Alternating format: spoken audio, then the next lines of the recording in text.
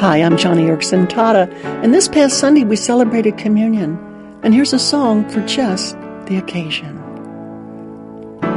Let us break bread together on our knees. Let us break bread together on our knees.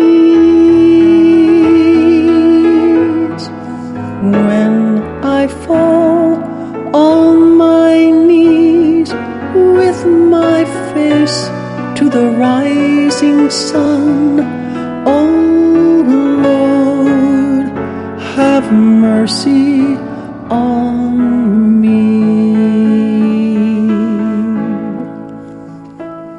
This past Lord's Day, this past Sunday when we took communion, God gave me such a special insight. We always celebrate the Lord's Supper the first Sunday of the month, but this time our pastor used some interesting language before we took the bread and wine. When he blessed the cup and bread, he spoke of it as the Lord's feast, or a feast of the Lord. And he used 1 Corinthians chapter 5, verse 8, where it says, "Therefore let us keep the feast." Now, I don't know why, but the phrase struck me as odd because the feast of the Lord sounds like a little like the buffet Ken and I recently enjoyed in Santa Barbara at a fancy hotel. There was this smorgasbord and room after room of roast beef, lamb, turkey, sushi, Mongolian barbecue, shish kebabs, pizza, lasagna, Swedish meatballs, sweet and sour pork, bread, pudding, pies, cookies, and so much more. It was so way over the top, a sumptuous, an extravagant buffet. And that is what I usually think of when I hear the word feast. Something big, something abundant. Now, contrast that hotel buffet with the teensy piece of bread and little cup of juice you hold in your hand on Communion Sunday. It's barely enough to swallow. The elements are so small, it does not look like a feast.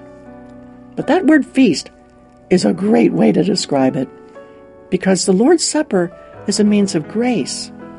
When we come to Him in humility, acknowledging our sins and looking for help, and when we take the bread and wine, He imparts His strength, His own strength and spiritual life, and He does so with extravagant abundance. Communion really does represent something big and abundant, because when Christ offered Himself as Passover, He poured out His mercy in a huge way. His is a banquet, a buffet of grace where you find joy and peace and kindness and courage and compassion, goodness, gentleness, self-control, patience, tenderness, and how about perseverance and long-suffering and endurance and contentment and pleasure and so much more, never ending. Friend, when Jesus gave Himself, He gave absolutely everything. There was no more left He could give. And this is what we should think of when we hear communion described as the feast of the Lord. But one more thing. 1 Corinthians chapter 5 says, "For even Christ our Passover is sacrificed for us. Therefore let us keep the feast." Friend, sometimes this month, you'll probably celebrate communion. And it is a sumptuous buffet of abundant grace. But please remember the high price that Jesus Christ paid for this plentiful smorgasbord of heavenly blessings.